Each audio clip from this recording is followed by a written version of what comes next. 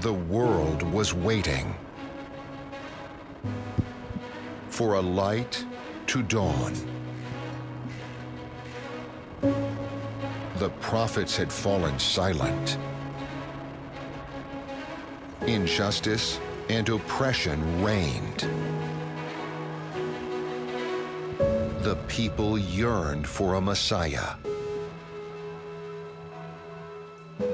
praying earnestly for salvation.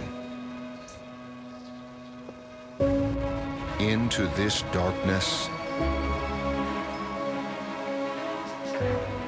God sent his Son. The Word became flesh and dwelt among us, proclaimed to shepherds, sought by kings, Emmanuel, God with us, the hope of every nation. Wonderful Counselor, Mighty God, Everlasting Father, Prince of Peace. Glory to God in the highest heaven, and on earth peace to those on whom his favor rests. He is here.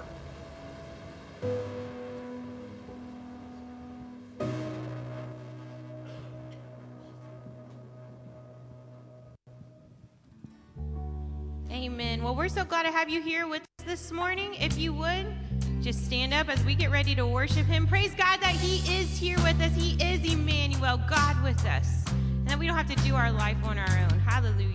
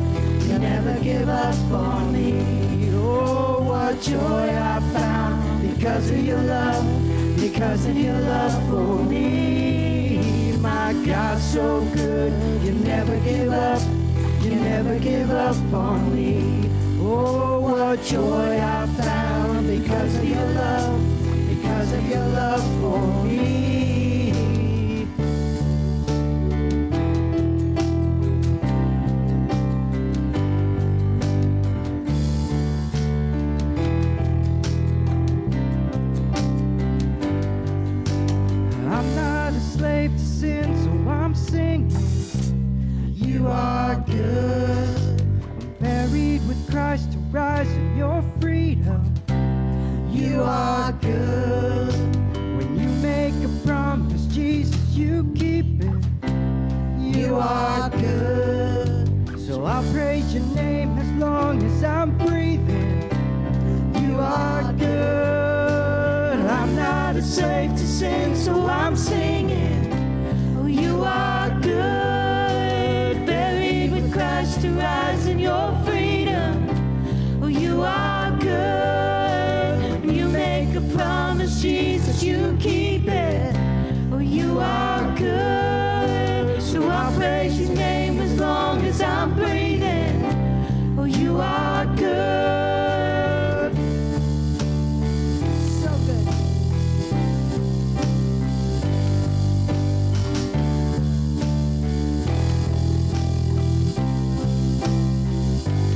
Oh my God, so good. You never give up. You never give up on me. Oh, what joy I found because of your love. Because of your love for me. My God, so good. You never give up. You never give up on me. Oh, what joy I found because of your love. Because of your love for me. I'm not a slave to sin, so I'm singing. Oh, you are good. Buried with Christ to rise in your freedom. Oh, you are good. When you make a promise, Jesus, you keep it. Oh, you are good. So I'll praise your name as long as I'm breathing. Oh, you are good. I'm not a slave to sin, so I'm singing. You are good. I'm buried with Christ to rise in your freedom. You are good. When you make a promise, Jesus, you keep it. You are good. So I'll praise your name as long as I'm breathing. You are good. I'm not a slave to sin, so I'm singing. You are good. Buried with Christ to rise in your freedom. You are good. When you make a promise, Jesus, you keep it. You are good. So I'll praise your name as long as I'm breathing. 'Cause you are good. He's so good.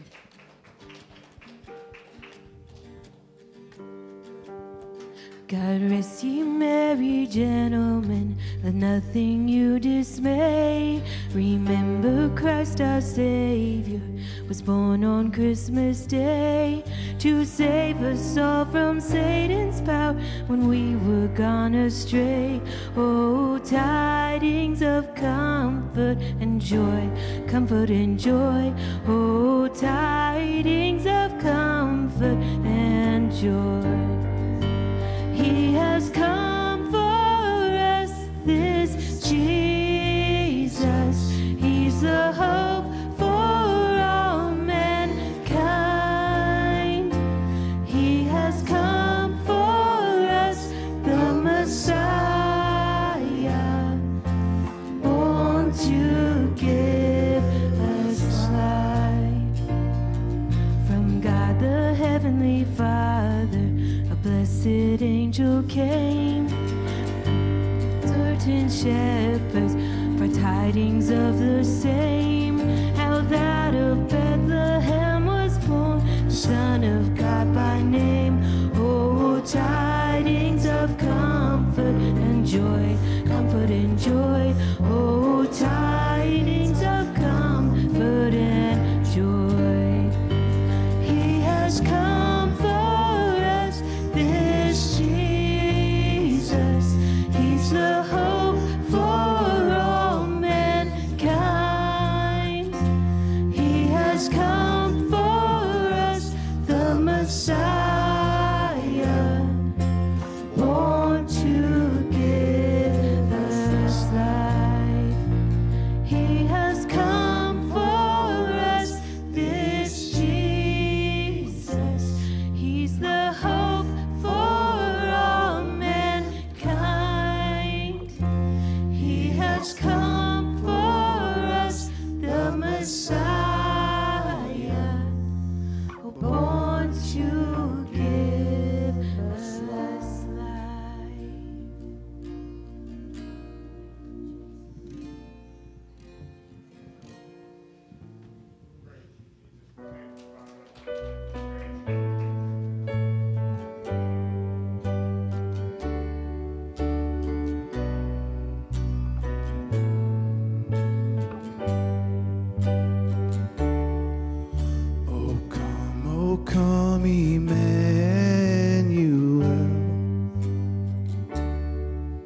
and ransom captive Israel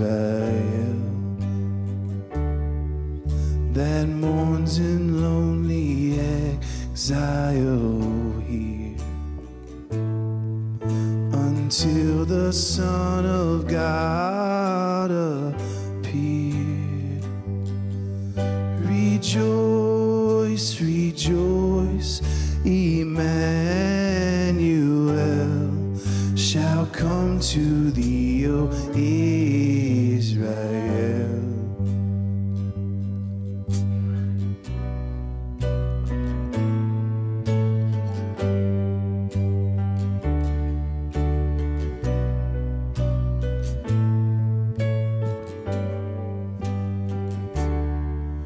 Oh, come, thou wisdom from on high, who orderest all things mightily. To us the path of knowledge show, and teach us inner ways to go. Rejoice, rejoice, Emmanuel shall come to thee, O Israel. Shall come to thee, O Israel. Rejoice, again I say rejoice, for unto us is born the Savior of the world.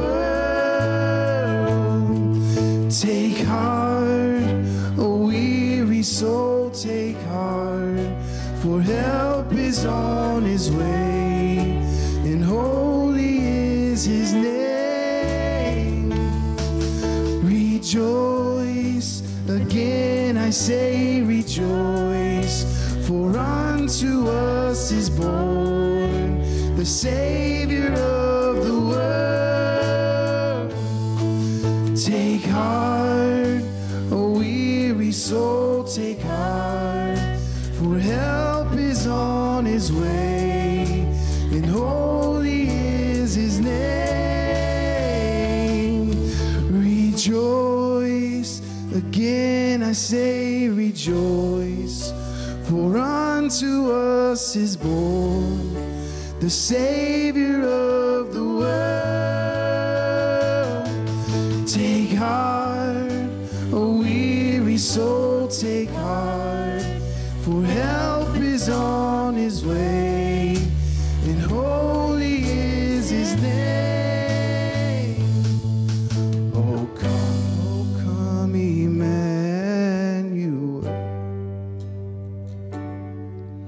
and ransom captive Israel that mourns in lonely exile here until the Son of God appear. Rejoice, rejoice, Emmanuel shall come to thee, O Israel. Shall come to thee, O Israel.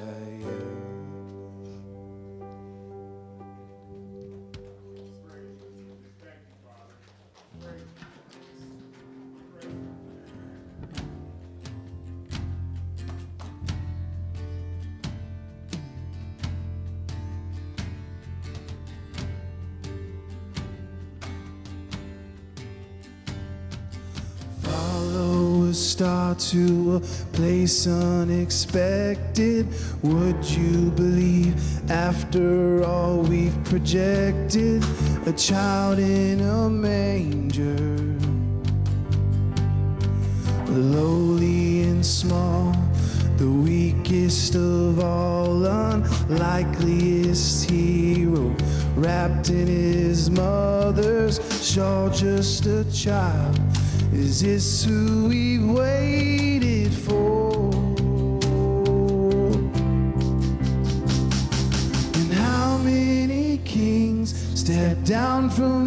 thrones.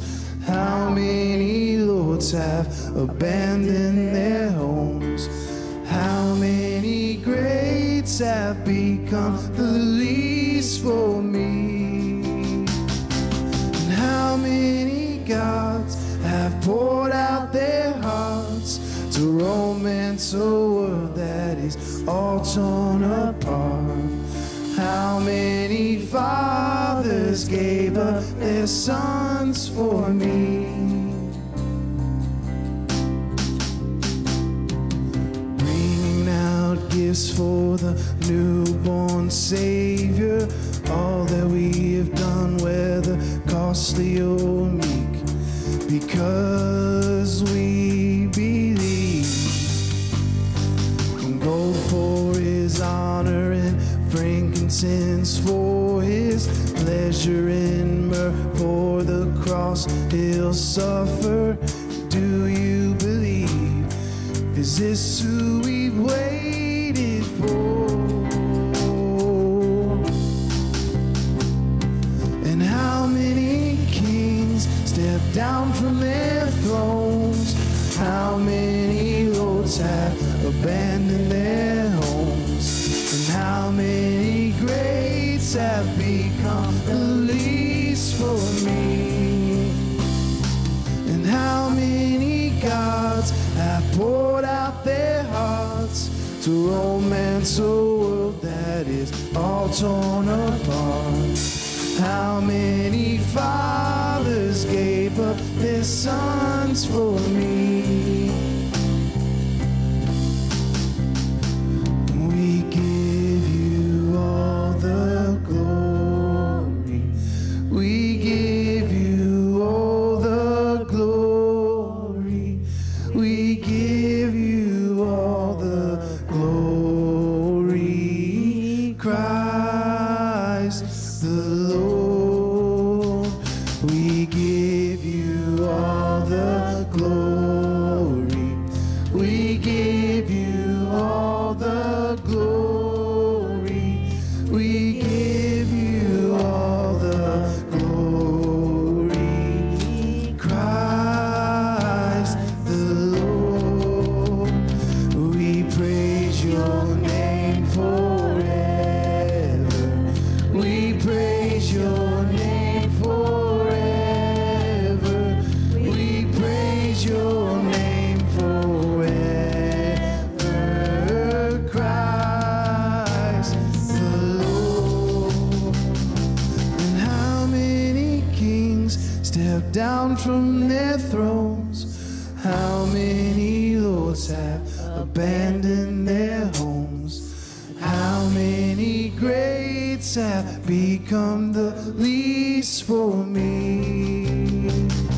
And how many gods have poured out their hearts to romance a world that is all torn apart? And how many fathers gave up their sons for me? And we give you all the glory. We give you all the glory. We give you all the glory. Christ the Lord. We praise your name forever. We praise your name forever. We praise your name forever. Christ the Lord.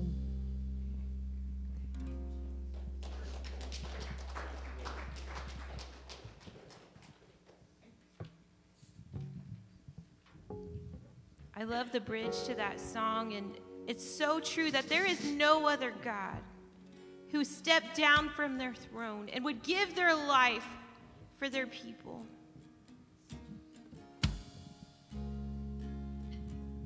When he could have everything, and he came as a baby who depended solely on people to take care of him and keep him safe. He couldn't even walk around. He came as the flesh. That is the God that we serve. He would give up everything that he has for his people. And if you don't know him, I just encourage you to call upon his name, because he loves you too. He came for you too, and he would come just for you, because that's how much he loved us.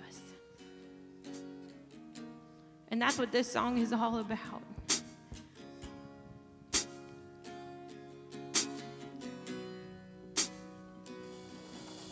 Are you past the point of weary?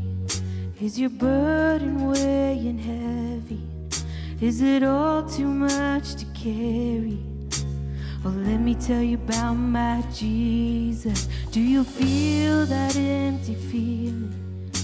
'Cause shame's done all it's stealing, and you're desperate for some healing. Oh, let me tell you about my Jesus. He makes a way where there ain't no way, rises up from an empty grave. There ain't no sinner that he can't save. Let me tell you about my Jesus. His love is strong and his grace is free. And the good news is I know that he can do for you what he's done for me. Let me tell you about my Jesus. And let my Jesus change your life. Hallelujah. Oh, hallelujah. Hallelujah. Amen. Amen.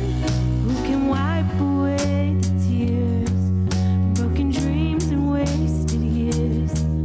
Tell the past to disappear. Oh, let me tell you about my Jesus. And all the wrong turns that you would going undo if you could. Who can work it all for your good? Well, let me tell you about my Jesus. He makes a way where there ain't no way, rises up from an empty grave. Ain't no sinner that he can't save.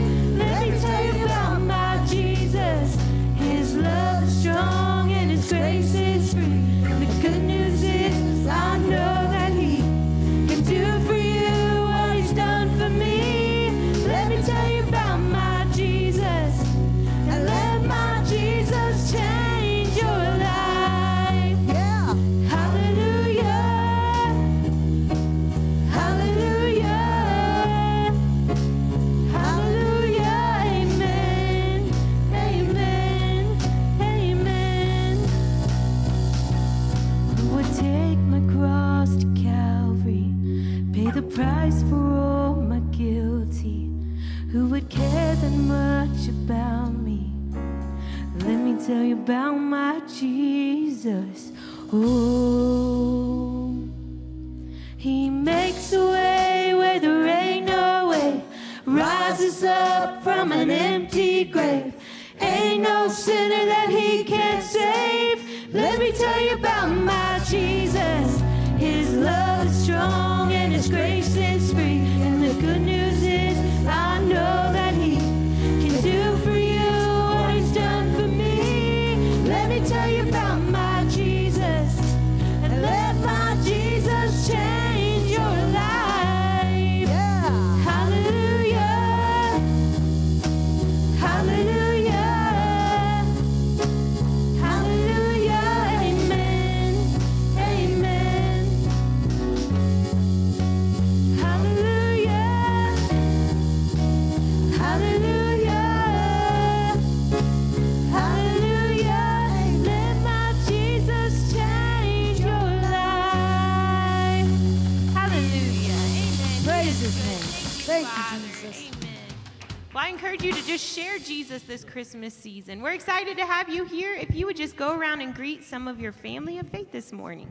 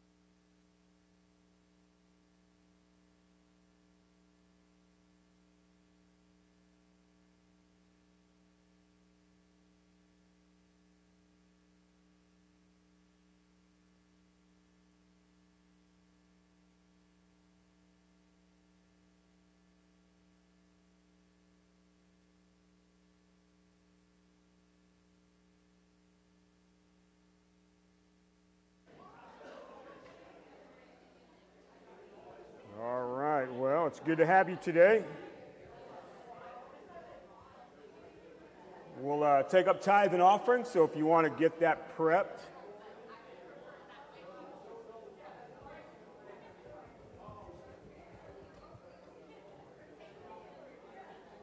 Offering envelopes are in the chairs in front of you. If not, wave your hand around. And also the ushers, as they come down the aisle they also have prayer request cards. So if you want a prayer request card, wave your hand around. We'd love to pray for any prayer requests that you have. They also bring pens with them and all sorts of stuff. You want to take notes today, so they'll come down the aisle in just a second. Just wave your hand around, and they'll help you out, whether for tithe and offering envelope, prayer request card, pen, whatever. So this morning, I got Tori. She's going to come up and take up offerings today. So come on up, Tori. Everybody say hi, Tori.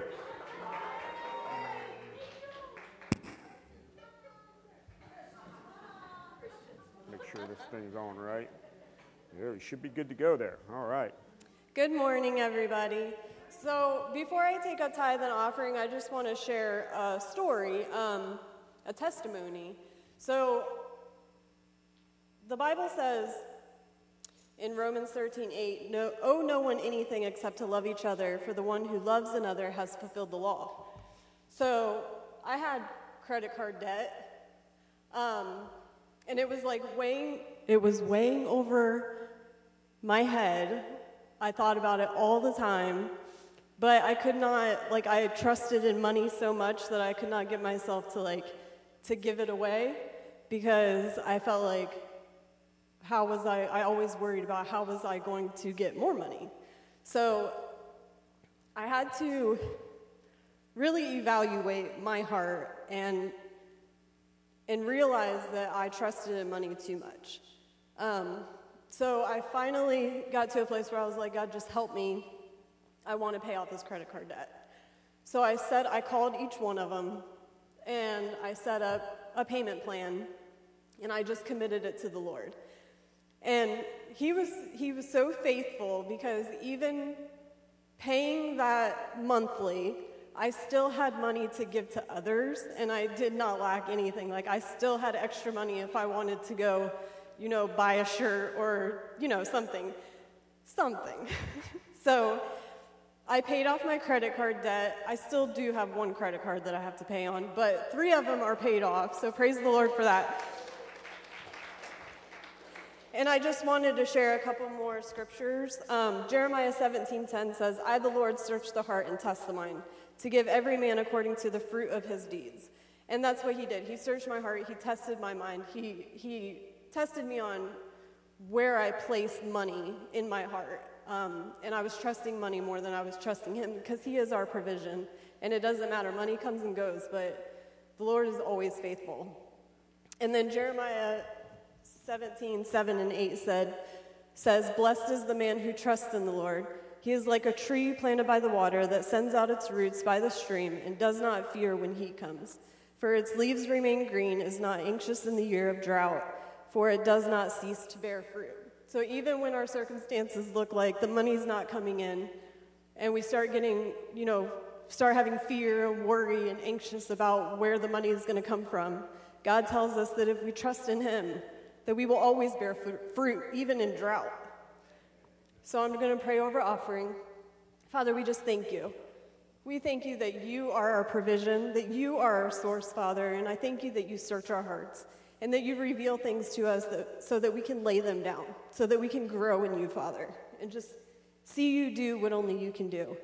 I pray that every tithe that is given today, Father, that you would increase it 30, 60, 100-fold, that you would do with it for your kingdom and for your people as you see fit. And we just thank you for everything that you've given us and everything that you've done for us. In Jesus' name, amen. Amen. Thank you. So if you have something to give, bring it on down this morning. Thank you, Tori. I do have announcements for you as you are doing that. Obviously, we are 7 days from Christmas, which is pretty wild to me. But it's coming fast. Some announcements according to that. Again, no church-wide prayer in December. Church-wide prayer will begin on January the 9th, which January the 8th kicks off our 21 days of prayer. January 9th will be our first church-wide prayer on Mondays. into the new year. So make plans to be here for that. 21 days of prayer, I'm going to keep giving you some information. So what's going to be happening for that period of time, so January the 8th through the 28th, 21 days, we are kicking off the year, consecrating our year to the Lord in prayer. And I know you guys pray anyway. I hope you do. You should. You should have a daily prayer life. But as a church, to consecrate 21 days, that we're sort of tracking on the same page for that period as we're heading into the new year. So if you can follow the schedule a little bit, we'll put something out that's on paper or whatever so you can track it a little better. We're going to challenge each of you to spend an hour in prayer each day over that 21 days. Now, again, prayer is not legalistic. It's not sort of building brownie points with God so he likes us. But prayer is communication. It's strengthening. It is intimacy. It is everything that God designs it to be because God gave us prayer to connect and be with him. Amen. Now, again, it's not trying to watch the clock and click off, well, I did the spiritual thing today, I prayed an hour, but it is a challenge to you, is what it's going to be. You can do it at any time during the day, but our specific time of prayer as a church will be from 6 to 7, Monday, Tuesday, Thursday, Friday, 8 to 9 a.m. on Saturday. And then Wednesday nights during those 21 days, we're going to do some teaching on prayer, then spend time praying as a church. Okay, and then Sundays, we'll incorporate some prayer also. We're going to give you some things to go along with it. For that time from 6 to 7, the Botkins campus is doing in-church prayer every time period that I just said. So if you want to, you're actually going to be able to click on a link and participate in the live prayer at the church there. I will be there other than Mondays, which I'll be here for our campus prayer. So anyhow, that's sort of what's happening. We'll tell you more about it. So 21 days of prayer. I'm going to challenge you to fast one day a week during those 3 weeks. If you can do so, I'm going to do a little more of extended time of fasting during that time, just as a challenge to our church to give 2,000, and I can't believe I'm saying it, 23 unto the Lord. Amen? That's what that's about. So, again, that's just a couple weeks away. We'll keep telling you more about it. And then, of course, this coming Saturday is Christmas Eve. We have our Christmas Eve service here at 6:30. There'll be lots of food, as Tish and the crew always does for us, and Mike and everybody. But we are having a candlelight, and then there's going to be a bit of a time of the Christmas story, and the kids are going to be involved in that. So it's going to be kind of fun. So come on out, invite some people for that. And then, of course, next Sunday morning, it is Christmas. We do have church, so if you don't have a family gathering, come on out. Church is normal. What's going to be extra? Well, it's Christmas, and we're here worshiping Jesus next Sunday at 10 a.m. as always. And then the only other thing I want to throw out to you is that in 2023, there's going to be an opportunity for an overseas mission trip, if you will. If you don't know, Pastor Dosick at the Botkins campus every year, part of his calling is to go overseas, and they actually do amazing work in many different countries. Thousands upon thousands of people come to give their life to Jesus through these times that they're over there. So we're going to open it up for people in the church. If you're interested in this, let me know. Where? Well, there's some different options. How much? Well, that's according to the option. The dates? Well, that's according to the option. So what we want to do is, if you're interested, let me know. Then right after the new year, I'll gather you together and I'll tell you the options. There's a trip to Africa. There's a trip to Brazil, I believe also Honduras, and some different places. So we'll get together and talk and maybe choose one of them. And then of course, Eric Smith at the Botkins campus is the contact for it, and we'll kind of go from there. So it's just an opportunity. If you're interested, they're not cheap. Obviously, as you know, you have to have a passport and that whole business. So anyhow, if that interests you, let me know, and we'll get together on that. All right, sound good? Amen. High five your neighbor. Tell them it's good to see them today. Yeah, I'm glad you're here. If you don't have somebody sitting next to you, that's just a good opportunity to let you know you can invite somebody to come next time and fill that seat next to you. And I look at every empty seat in our church as an opportunity for somebody to sit there. Amen. And we don't pound as a church numbers and growth, but at the same time, we do want to grow. And numbers don't matter till they matter. Numbers don't matter till nobody's here. Numbers don't matter till there's not enough finances to have a building and electricity and all that kind of stuff. So we don't talk about numbers. Well, we don't, but we do. But also, why have seats in a church unless people can be there to be discipled and to come into the fellowship of faith? Amen? So maybe thinking into the new year, we're gonna kind of challenge a little bit about growth in our church. We have been growing, but certainly we want to be a house of salvation,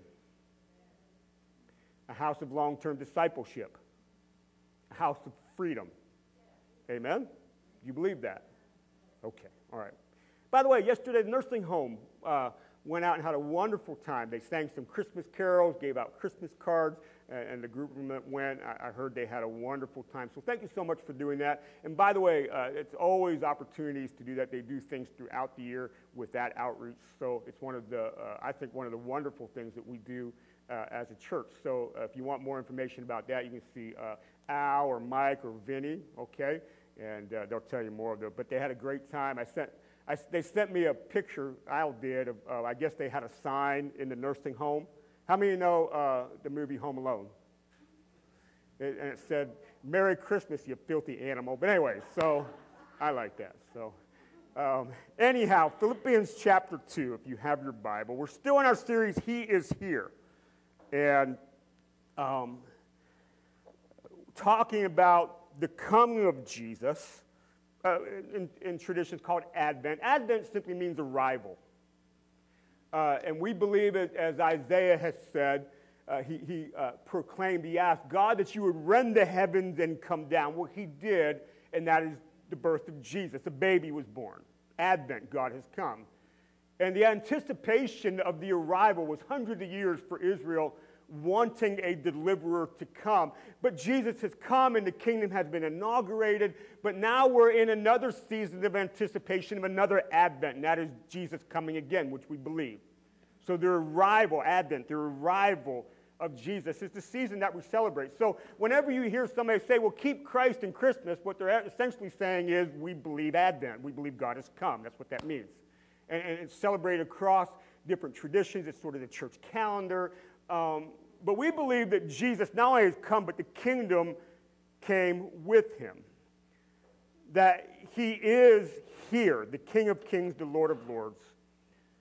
The fulfillment of Abraham and David. And he has come to save us. But what we've sort of been talking about in this series is, how did Jesus come to save us? That's important. The how is very important. Because for those of us that claim to be his disciples, our call is to be Christ-like, amen?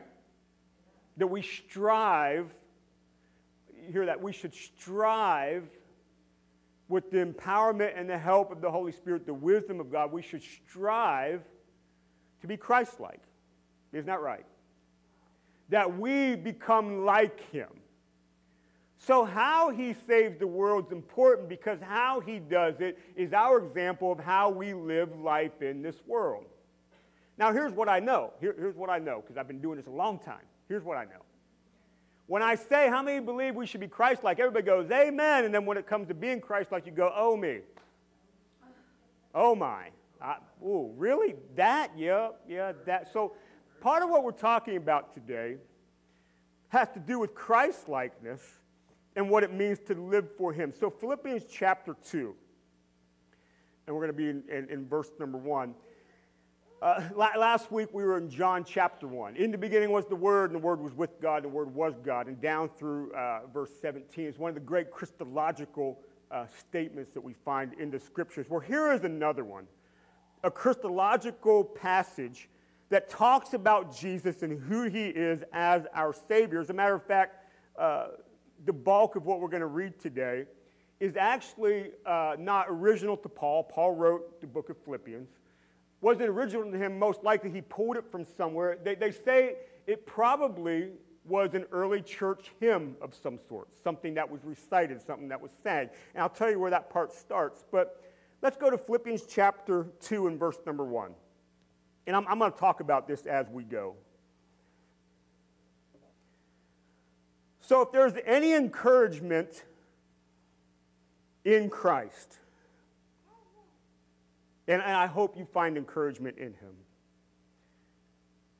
any comfort from love, and I hope you find comfort in the love of God, any participation in the Spirit, and I hope you are actively, intimately participating in the Spirit. If there's any affection and sympathy, these are things that need to grow within us. Paul is saying, complete my joy, and I would throw myself in there, complete my joy as your pastor by being of the same mind. In other words, unity in the body of faith. Having the same love, which is the love of Jesus growing in us. And being in full accord and one of mind. In other words, that we are unified and our purpose is the kingdom and we're purpose-minded together.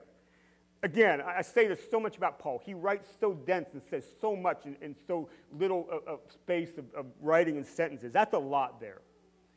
But he's calling us to be unified, encouraged in Christ, comforted in love, participating in the Spirit.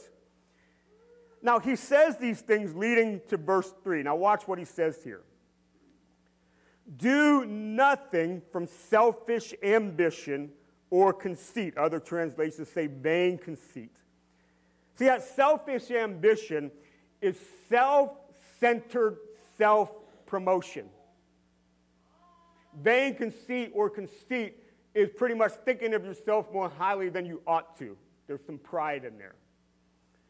So the Christian life Paul is challenging us here is you don't live life in a way that's out of selfish ambition or pride. And by the way, that is the way of the world. Dog eat dog, win the rat race, get mine, and not so concerned about other people. As a matter of fact, as long as I get mine, I'm okay with you not getting yours, because sometimes my getting mine means you don't get yours.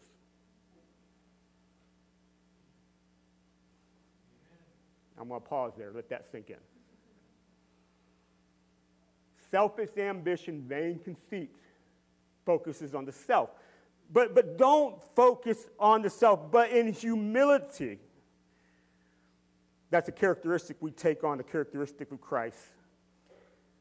Count others more significant than yourself. Now, we could stop there. You can highlight that, underline it, put parentheses around it in your Bible.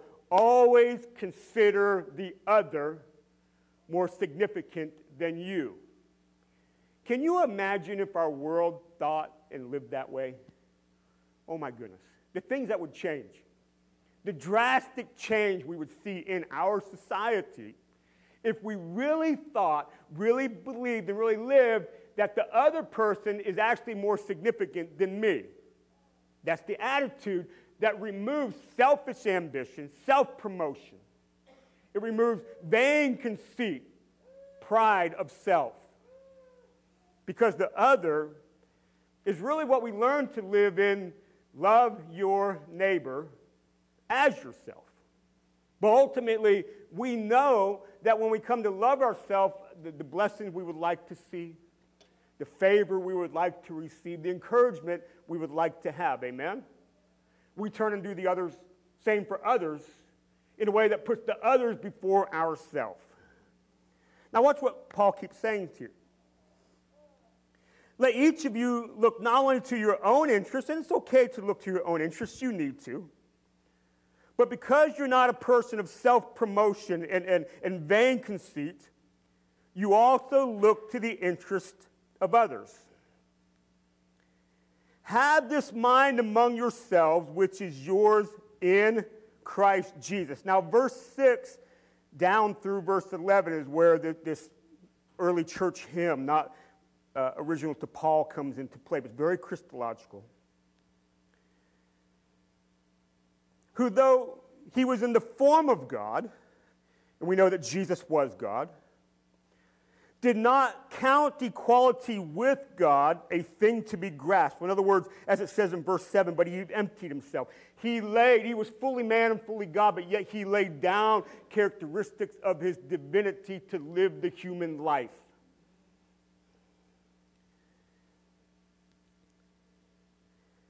Emptied himself, and he did this by taking on the form of a servant. Underline it, highlight it. A servant, being born in the likeness of men. So Jesus, the Word became flesh, John chapter 1, and made his dwelling among us. In other words, he took on humanity. Remember, he wasn't created at his conception, but at that moment, God took on flesh. But the nature of his coming was he came as a servant. Now, I want you to think about this.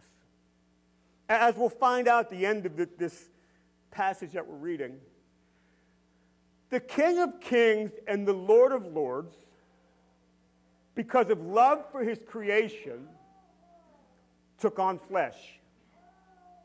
But he didn't do so in the way that other kings and lords did so. Now, this is very important. Hear what I'm saying. When he took on flesh, he didn't do it in the way that other kings and other rulers and other authorities did. The God who all things were made through took on flesh and became a servant. You see that? He didn't come to this world and trample the world. He did not come to this world and overtake the world by force.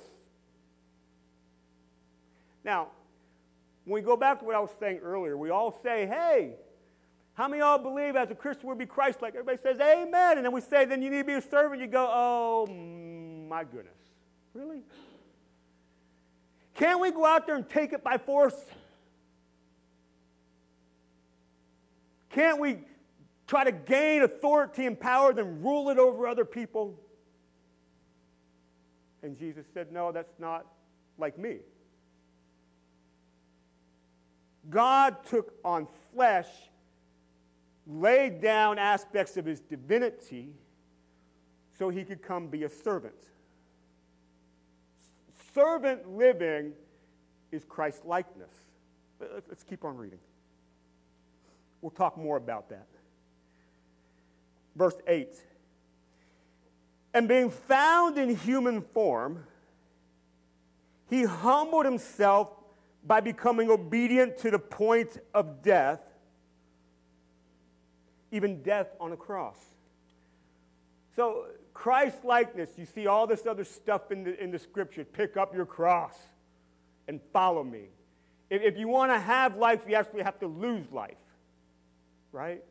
Christ-likeness. I have a quote here I want to read you. I just actually saw this yesterday, and I grabbed it. A guy named John Piper, if you know anything about him, said this.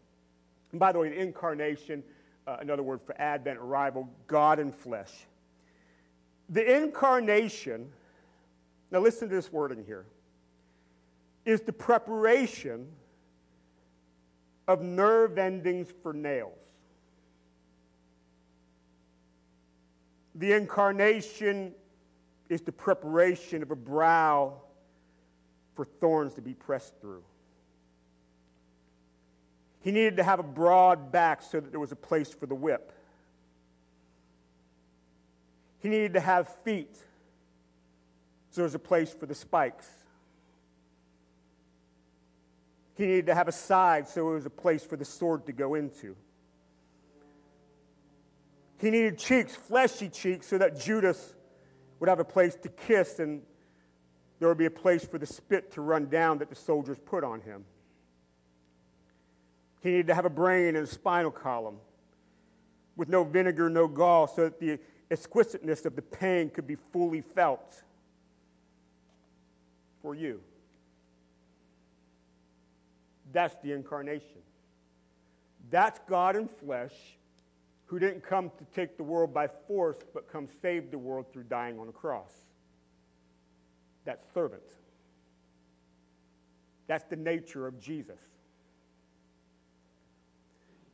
Now, but what happens is, at the end of this passage, this hymn that Paul quotes in Philippians here, that Jesus coming as a servant and being obedient to death on the cross leads to this. Therefore, verse 9, God has highly exalted him and bestowed on him the name that is above every name, so that the name of Jesus every knee should bow, in heaven and on earth and under the earth, and every tongue confess that Jesus Christ is Lord, to the glory of God the Father.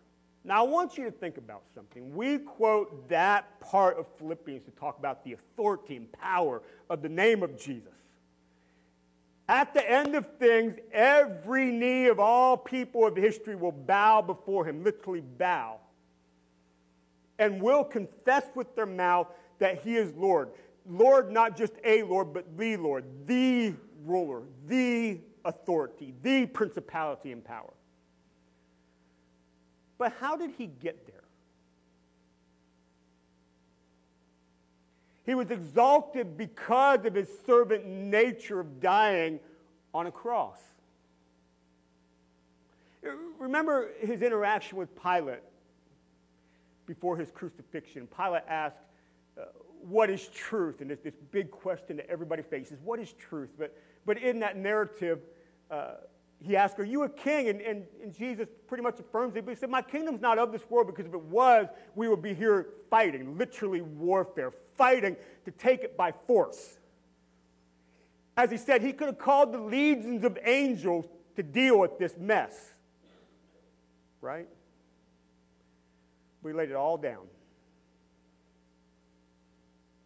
It said, the nature of my kingdom comes this way. And it's paradoxical. It doesn't make sense, because it's entirely against how everything works. It doesn't make sense, but yet that is the kingdom of God. How Jesus saves the world is important. And the model for us to live as his disciples is equally important. That how we live in this world. Jesus literally submitted himself to the wage of sin,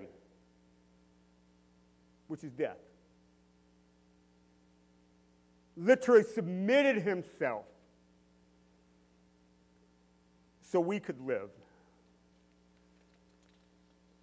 Now, what does this mean? And by the way, that is to the glory of God, as it says there.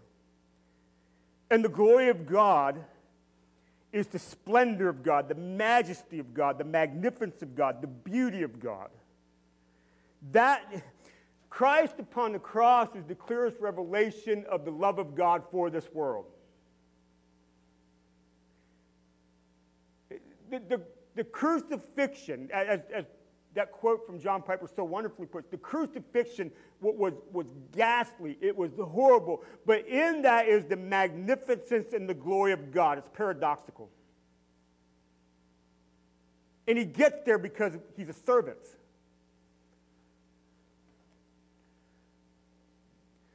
See, John chapter 3, let's go there in verse number 17. Now everybody knows John 3:16, but what about John 3:17, right behind it?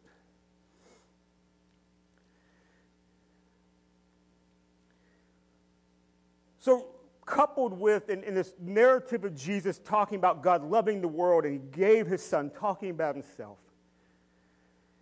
Verse 17, for God did not send his son into the world to condemn the world. But why was he sent? But in order that the world might be saved through him. That is the mission of Jesus. Now, let me just say this. By the way, I'm going to throw this out there. It's sort of a side point, not part of the message here, but take this one. If God did not send Jesus into the world to condemn the world, chances are he didn't send you to do that either. You write that down. That's good right there. If Jesus didn't come to condemn the world, he's not sending you to condemn the world either. But what is Jesus sending you to the world to do? Be a servant. See, Mark chapter 10, verse 45.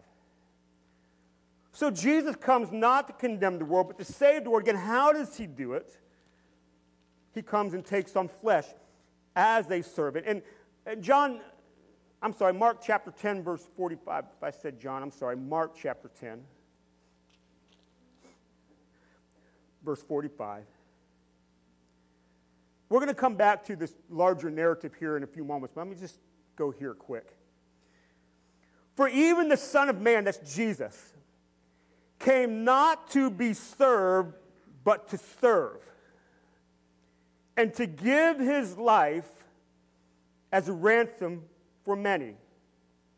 Again, how do we represent Jesus in Christ's likeness? We come to serve and give our lives in a way that reflects the work of Jesus. So in Philippians, as we're getting into that hymn of the divinity of Jesus, it says our attitude should be the same as that of Christ Jesus. Paul is imploring us, this is the way we approach life. So Galatians chapter 5, Jesus is our example. So let's see some scriptures that talk about us in this context.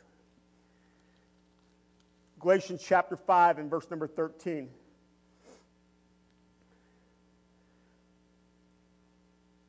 For you were called to freedom, brothers and sisters. Only do not use your freedom as an opportunity for the flesh, but through love, serve one another. That came up in our offering today. But through love, serve one another. Say it again. But through love, serve one another. For the whole law, and it's the context of Paul's writing here of freedom from the law, for the whole law is fulfilled in one word. You shall love your neighbor as yourself. But if you bite and devour one another, watch out that you are not consumed by one another. See, you will never serve what you don't love. That's why growth in the love of Jesus needs to be happening. You'll never serve what you don't love. If you don't love other people the way God loves them, you'll never serve them. God so loved a lost, sinful, nasty, evil world, but loved it so much the servant came to die for it. That's the great love of God. You'll never serve what you don't love. Within that, you'll never serve somebody else that you don't think they deserve it. Think about that. You'll never serve somebody else when you believe you are above them.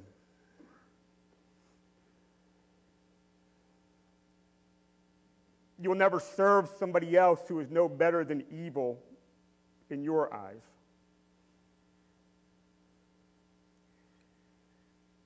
See, love removes categories. It doesn't remove reality, but it removes categories within the reality. See, selfish ambition, vain conceit, drives you to put yourself above and never beneath. And the growth of love in you deals directly with that selfish ambition, deals directly with vain conceit. Because it puts the focus on other people. You know, in the Bible, every time it says that Jesus had compassion on somebody or something, a miracle followed but one time. And that one time is he's taught them. See them? They're scattered. We need to go. What is compassion? Compassion born out of love that focuses on another. Every time Jesus had compassion on somebody, a miracle followed, except one time where he taught somebody. focus on other people. It allows God to move in you for them. But you'll never get to that place unless your eyes are open, your ears are hearing. Not stopped up by selfish ambition and vain conceit and looking out for yourself. Servant nature.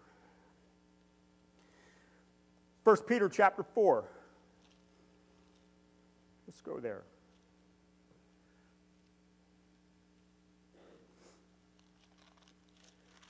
So I thought we're talking about Christmas. Yep, this is Christmas right here. God in flesh, servant to save us. 1 Peter chapter 4 and verse number 10.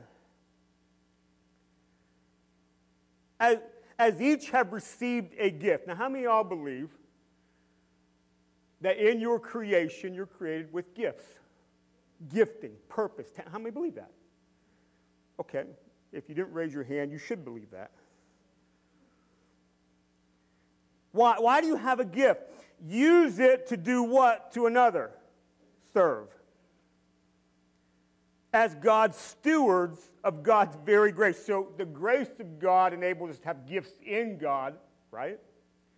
A good steward of the gifts that God gives you is to serve other people, not to promote yourself.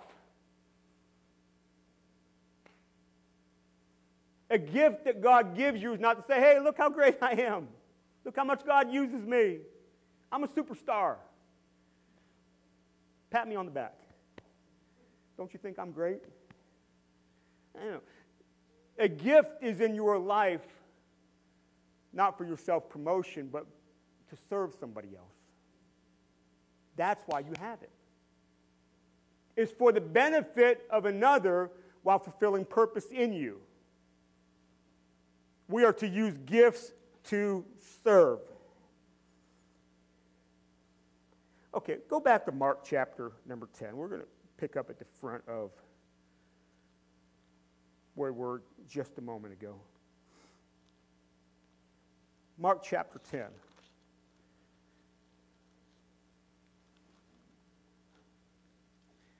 And verse number 35. Here we find some boldness in James and John, sons of thunder, right? There's a reason why they were given that nickname, I think. Wasn't necessarily positive. And James and John, the sons of Zebedee, came up to Jesus, and said to Jesus, Teacher, we want you to do for us whatever we ask of you. Isn't that like us sometimes? We go to Jesus, I want you to do whatever I ask you. And we say, what the Bible says? Well, I know what the Bible says, but just make sure the motivation of your heart is correct when you come that way. And he said to them, what do you want me to do for you? So he actually asks. And they said to him, grant us to sit, one at your right hand and the other at the left, in your glory. Now they're thinking an earthly kingdom, a kingdom where Israel's liberated. They want to be a ruler, authority, some sort of a lord in an earthly sense. And Jesus said to them, you do not know what you are asking, but are you able to drink the cup that I am to drink? That's his death. Or you baptized with the baptism which I'm to be baptized? Again, that's his death. And they said to him, we are able.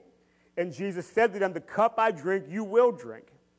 And with the baptism which I am baptized, you will be baptized. But to sit at the right hand or the left is not mine to grant, but is for those whom it has been prepared. And in other words, James and John were looking for a position with Jesus. They wanted to be somebody. This is an example of self-promotion, born out of some sort of conceit. Self-promotion right here. And notice then what happens. And when the 10 heard it, the other disciples, they began to be indignant at James and John. So you have a group of people following Jesus, and two of them get Jesus on the side and says, hey, can you make us the best of the best, the biggest of the biggest? Can you put us in charge? And the other 10 got wind of it, and they got upset about it. Right? Deservedly so. Now watch what Jesus says at this point. And Jesus called them, the disciples, to him and said to them, you know that those who are considered rulers of the Gentiles lord it over them. In other words, look at the way the world works. and their great ones exercise authority over them. Now again, come back to the question. If I said, how many of you believe we should be Christ-like? Everybody says, amen. What does it mean to be a disciple of Jesus? I want to know. Watch what he says here to his disciples. But it shall not be so among you. You need to grab that and put that in your heart. It shall not be so among you. You're not going to live this life and exercise great authority and power like the systems of the world. That's not how the kingdom of God works. And if you try to make it work that way, it's not going to end up the kingdom of God. It may look good on the outside, but in it will be people's hearts who are far from God anyways. I've said that probably 20 times in the last 2 months. I need you to get that in your heart. Watch what he goes on to say. But whoever would be great among you must be your servant. And whoever would be first among you must be the slave of all. And here's where we were before. For even the Son of Man came not to serve, but to serve and give his life as a ransom for many. So, you can take the word great, write down a piece of paper, and you can define great by a dictionary or how we use it as a society. Then you can write great below it and put in parentheses, biblical definition. Greatness equals humility and servitude. Greatness equals be the least of all. You want to be great, be the servant. That kingdom definition. So all the times in our society you hear the word great. Let's do this great. Let's make this great. I want to be great. However you want to put it, you take that and go, that's world. Here's Jesus. Greatness is that I learn how to be a servant because I'm learning to love my neighbor as myself. I'm learning how to put my neighbor first before me and not just focus on myself. I'm worried about my neighbor getting theirs as much as I'm worried about my neighbor getting me getting mine, right? I'm willing to serve. Even if it ends up, oh my goodness, did I lose my life over this? That's Christ-likeness. There's another place, James chapter 4, we won't go there, where it talks about God opposes the proud but gives grace to the humble, right? And it talks in there that in due time God will exalt you, he will lift you up, right? Remember in Philippians, Jesus is exalted because he was the servant that was obedient to death on the cross. Therefore, every knee will bow. I think we try hard in a certain way. Exalted is a way of looking at it. You would put different words there to exalt ourselves. Self-promotion. But if you want to be ultimately exalted in the kingdom and certainly exalted in life to come, it comes because we learn how to be a servant here. And we don't try to gain things by force and taking it over and we do it the opposite way. And it makes no sense. But that's the kingdom life. That is, you say, how do I be Christ-like? Start with being a servant. How do I be a disciple of Jesus? Start with being a servant. And this nature of Jesus, and see, what happens is, when this stuff starts to get in you, the Holy Spirit gets involved. And there's a transformation that starts to happen that really you become a servant. You know, I'll say this, and I don't want to sound harsh with this, but I'll say this. You can tell a lot about somebody's understanding of the kingdom of God and the transformation of their life by how they treat people. You say the fruit is out there to see. You can tell a lot by how people treat other people. The nature of the kingdom is putting others first. Amen? So he is here. He had come, Advent, God with us, the arrival. Then the example he set, now that we're waiting for his coming and his arrival, another Advent, is that we live like he did. It's not always easy. It takes some thought. I'm going to tell you this. It takes a whole lot of prayer. It takes a lot of asking. And instead of going to Jesus like James and John with the wrong motivated prayer, we come to God in prayer and say, instead of you giving me everything I want, can you make me like you? Right? It takes some reflection of how we interact with people.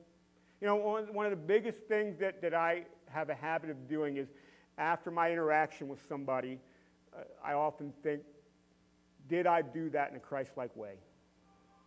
I think about it. And often, because of then the interaction of the Holy Spirit, I catch myself. And sometimes I have to go back to somebody and make a correction, maybe apologize. Amen. That in this life, listen, in this life, my greatest concern is that I am being Christ-like. My greatest concern, above anything else, above all my other plans and dreams and things I want to achieve, and I have those things.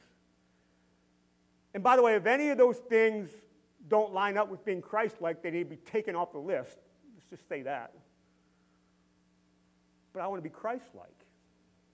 I really want to be a disciple of Jesus. I don't want to say, yeah, I'm a Christian. That's great. But am I actually his disciple? And there can be a difference there. That he is literally giving me life because I'm losing my life and me. This corrupted me. Taking on new life. And in that is freedom, by the way.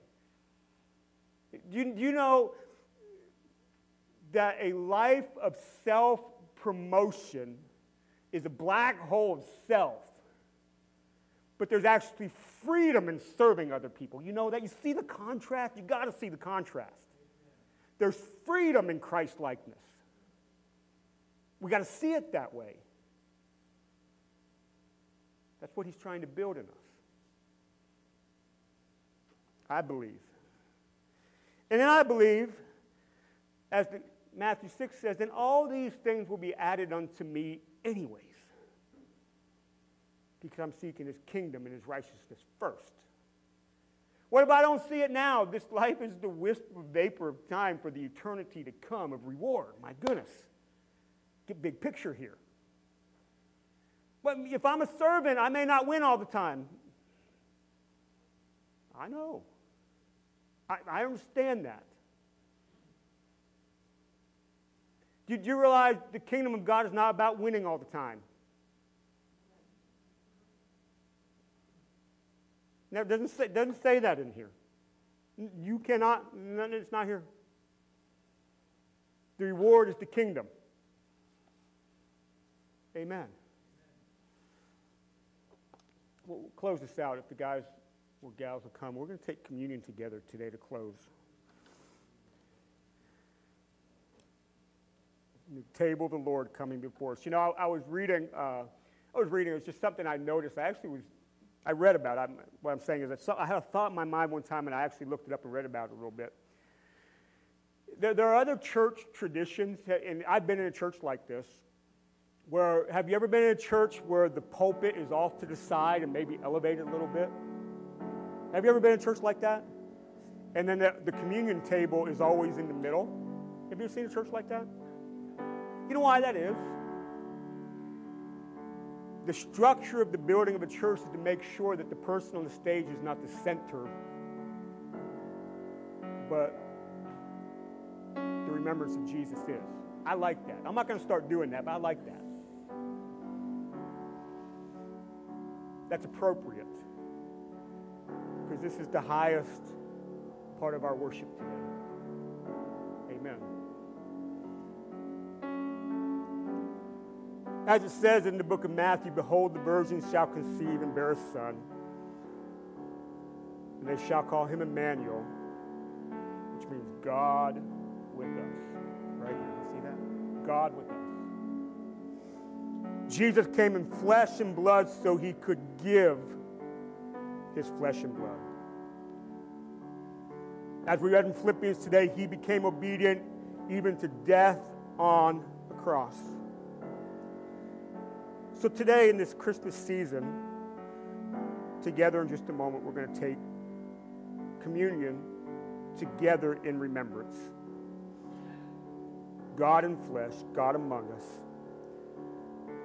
God crucified, God our Savior, the servant who came to save the world. And in this I believe. If you'd like to, you don't have to, but if you'd like to, you stand up on your feet and come to the middle and go around the side. Come get the elements of communion. We can partake together in a moment.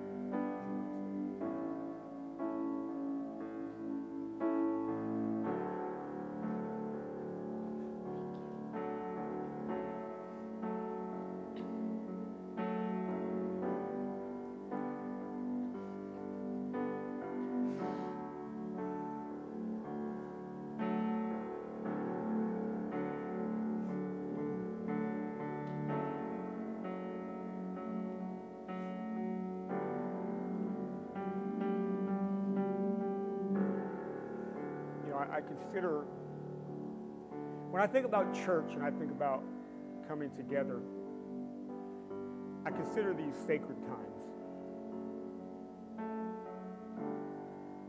But the sacraments of the body and the blood of Jesus, and along with baptism, water baptism, they're the sacred times. These are the things that we're commanded to do, asked to do by our Lord. These are things, and I say this a lot, but I think it's important to know this. These are the things that you can go into any denomination, tradition around the world, and you're going to find this right here. This is what we do that unifies us together. Some churches do things differently. They sing some different songs and whatever. But eventually we all get to this right here. Because this is our most sacred tradition. Amen. Lord, we thank you for coming to this earth. God with us.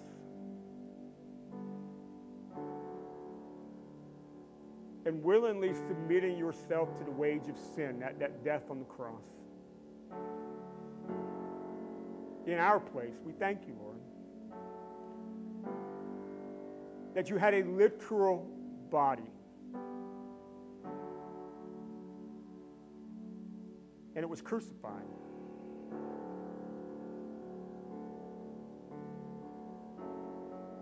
God of all things, creator,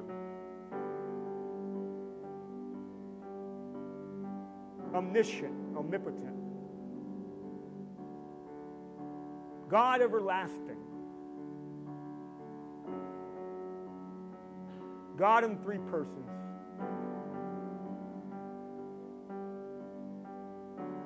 died on the cross. Lord, we thank you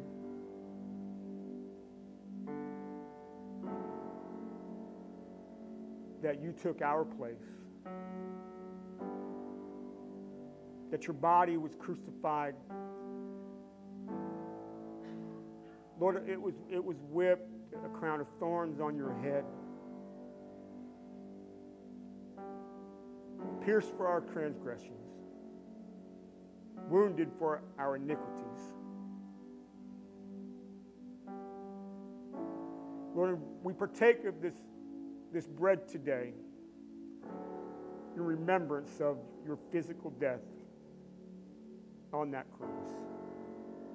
Let's partake together.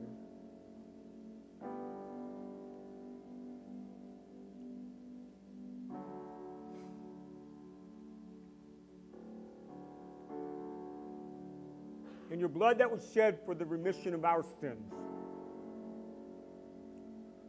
fulfilling all of the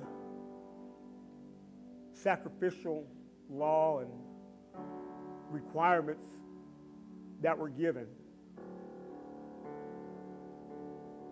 But God in flesh is the once and done Lamb of God who takes away the sin of the world. The great fulfillment of all things.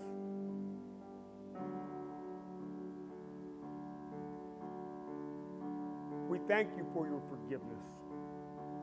It is our freedom. It is our joy. It is the life that we have. So Lord, we partake this cup together in remembrance of the shedding of your blood. Let's partake together.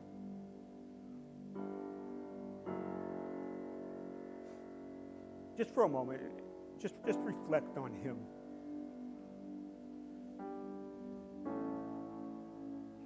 What he means to you.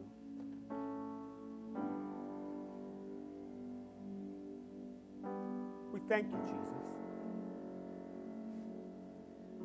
that at this time of Christmas trees and Christmas lights and presents and Christmas songs and carols and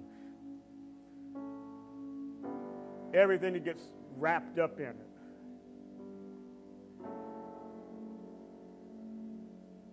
that you are Emmanuel, God with us.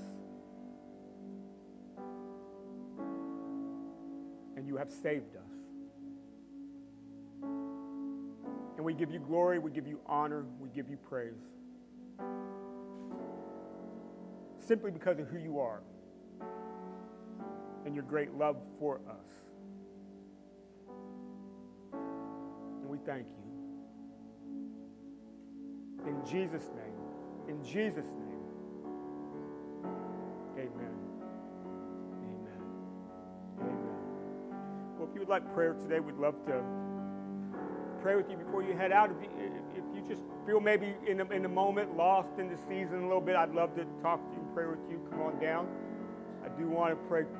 I need Rick and I need Donna and Tanya. I want to pray for you guys before you go. But be blessed as you go. We'll see you Wednesday. And then certainly next weekend for our Christmas services.